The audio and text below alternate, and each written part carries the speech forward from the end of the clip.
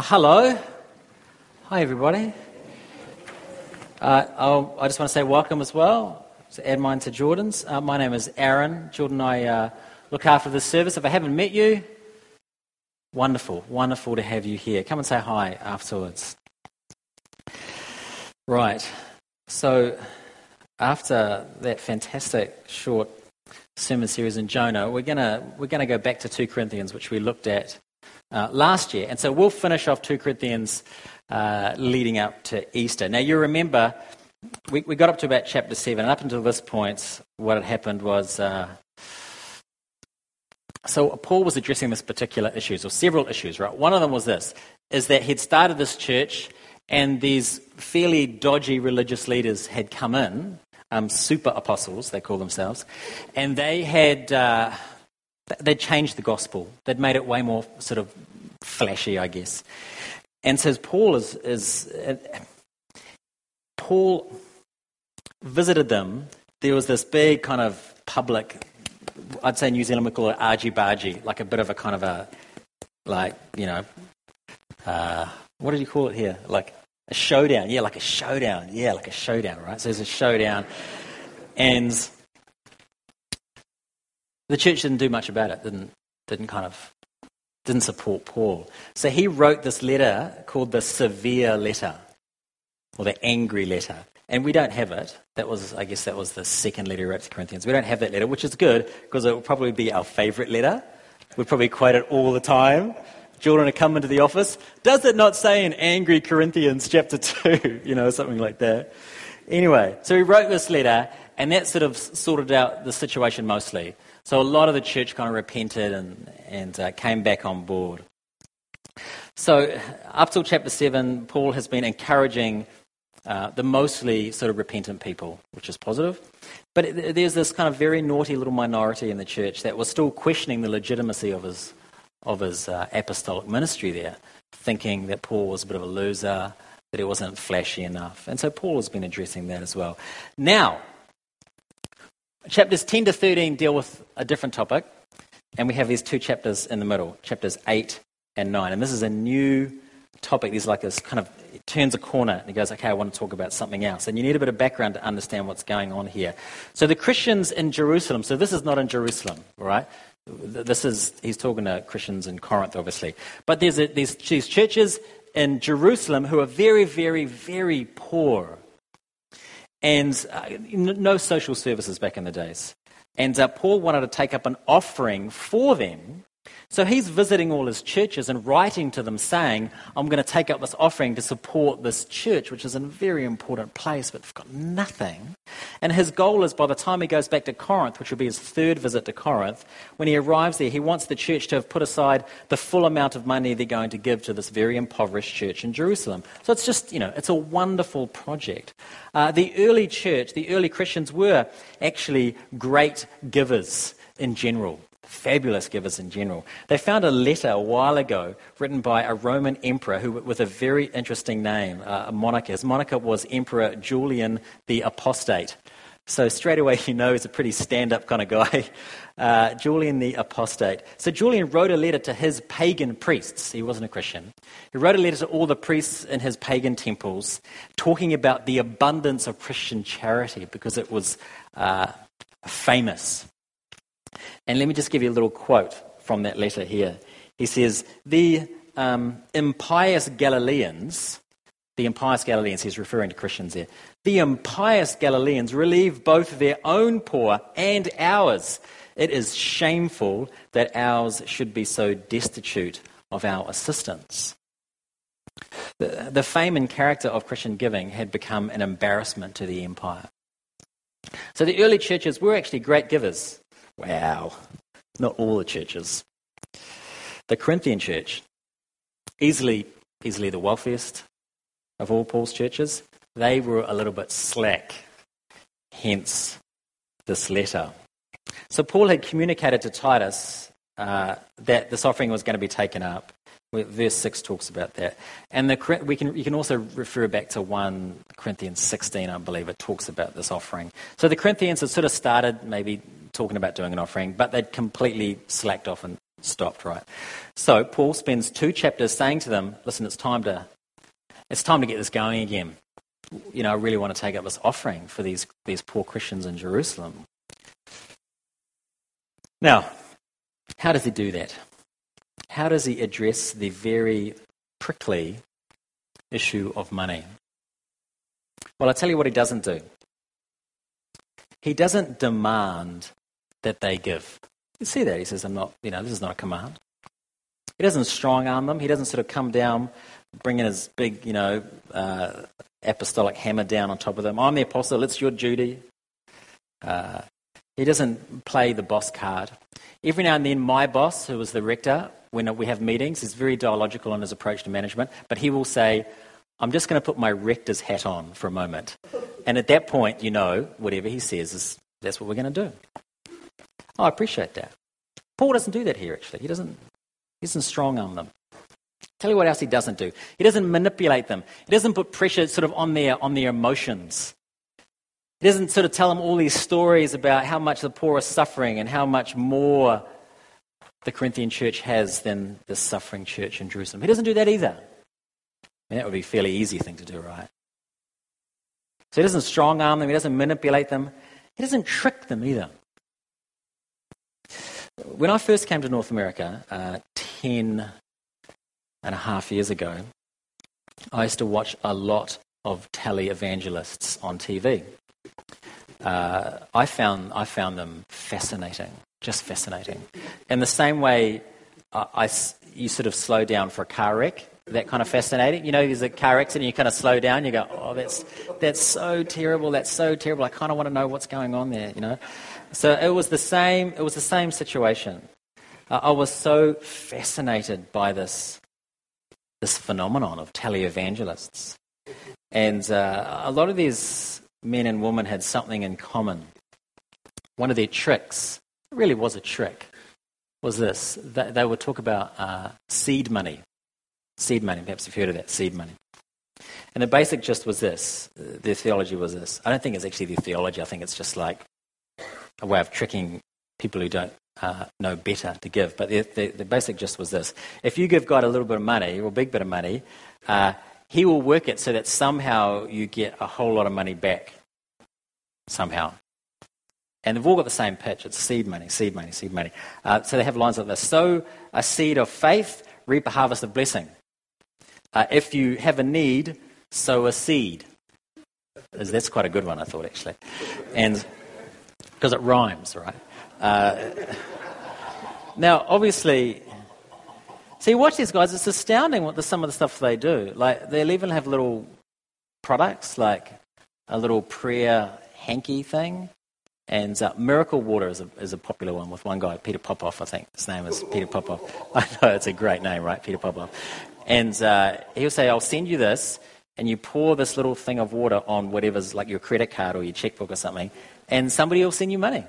But you have to send me like $1,000 or $100. Now, it is obviously, it's heresy. It's complete heresy. And it's, these men and women many of them have become very wealthy off the back of that heresy. I get really angry about it. But I'm comforted, though, to know that these men and women will face God one day and make an account for their lives. So, Paul, in his fundraising drive, doesn't strong-arm them. He doesn't manipulate them with sad stories. He doesn't trick them with false hopes about you give $1, you'll get 100 back. Here's what he does. Well, he does 2 things, actually. First thing is he gives them the example of another church. We see that in the first few verses there. Second thing he does is he gives them the example of Christ. So that's the sermon, basically. 2 examples. Example of another church, example of Jesus. So first, he brings them the example of the Macedonians. So if these are like this massive peninsula you can imagine, right? And Corinth is down here. Macedonia is kind of up here. And it includes churches like the church in Thessalonica and Philippi. So these particular churches were quite poor, this Macedonian church. They were very poor. And in the midst of some type of persecution, it says in verse 2 there, And there is a great contrast between the Corinthian church and the Macedonians. It's pretty stark. The Corinthians were a wealthy church, and they'd agreed to give but floundered. The Macedonians were poor, but had asked for the privilege of giving. They'd requested the privilege. Verse 4, they begged us earnestly for the favour of taking part in the relief of the saints. So it sounds like there's a bit of a backstory here, and it's probably something like this. Well, we won't ask the Macedonian church because they've got nothing, and that wouldn't be fair. They've got their own problems. No one had an expectation they could be part of this offering. But this church desperately wanted to participate. And they begged, please, let us participate. Let us give. Let us give to our brothers in Jerusalem, our sisters in Jerusalem. It doesn't say how much they give. But we do know, verse 3 there, that they gave according to their means and beyond it. So they gave beyond anyone's expectations. So there's probably an expectation about how much they would give beyond that. Isn't that wonderful? Here's the big question though, why? What would produce that kind of response in a community? What causes these poor, rural, Gentile Christians, afflicted Christians, what caused them to beg for the opportunity to sacrificially give to poor Christian Jews in Jerusalem, people who they most likely would never meet? Well, again, we know it's not manipulation because it says in verse 3, they gave of their own accord. Where did this radical generosity come from? It says in verse 2 and verse 5, look at this. Verse 2, their abundance of joy and extreme poverty have overflowed in a wealth of generosity. In verse 5, they gave themselves first to the Lord. It's like this chemical explosion. In the midst of their poverty, they knew where real joy came from, and this explodes in generosity. And the source of that joy is explained in verse 9, and this is the second part of the sermon, explained in verse 9.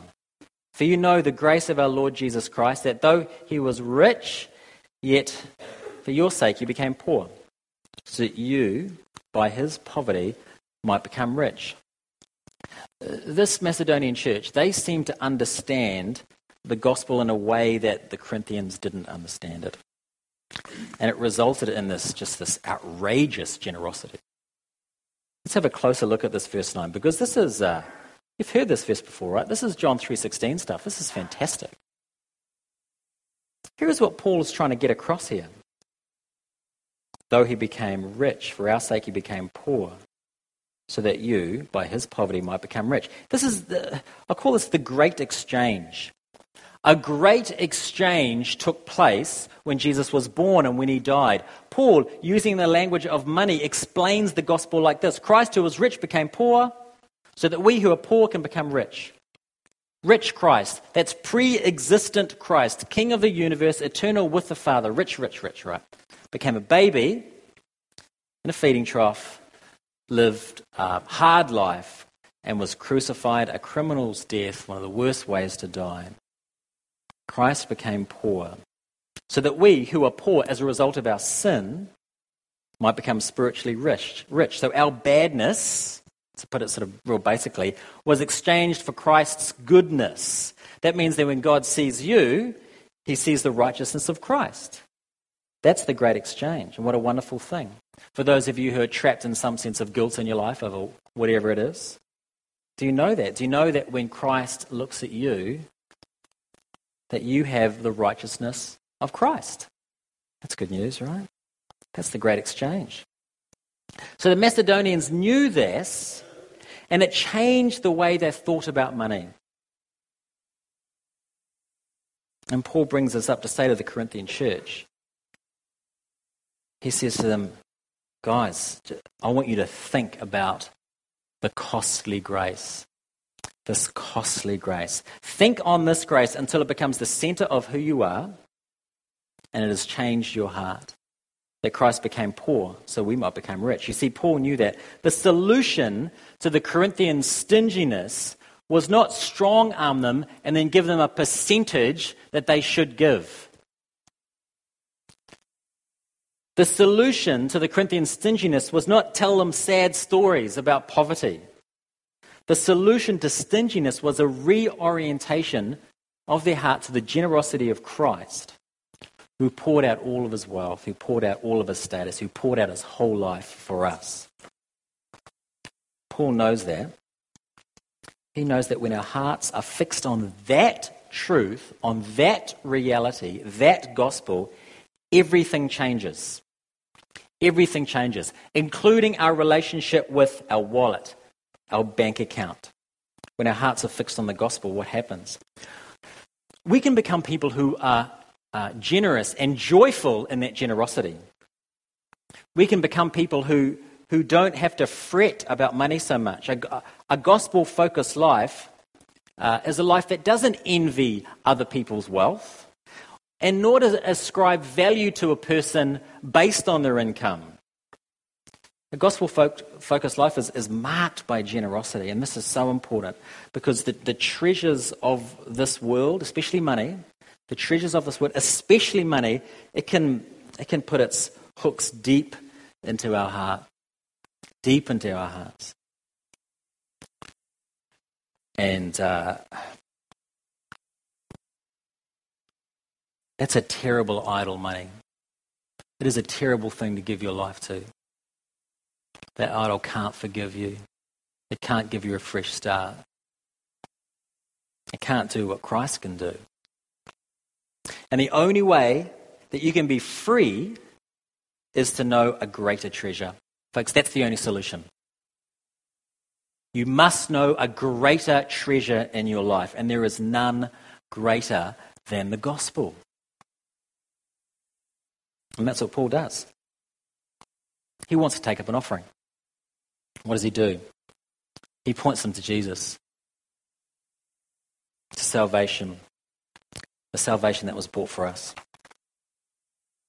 Let me finish here. When you have to give at church, when the offering comes around, or to Christian work, missionaries, whatever, a parachurch organisation, when you have to give, this is my advice to you. Don't pull out your calculator and calculate how much you should give. Because for some of you, you'll come up with a figure, right? For some of you, 10%, that's way too little for some of you. 5% is going to be way too much for some of you. So no calculators. Folks, what Paul is teaching us here is that when it comes to giving, go to the cross. Consider the gospel and then prayerfully decide. That's it. That's my sermon. It's short, I know. We have 2 more weeks to talk about money. But if you do have questions after this sermon, because I know it's a tricky thing, right? I'd love to chat to you about it afterwards. Amen.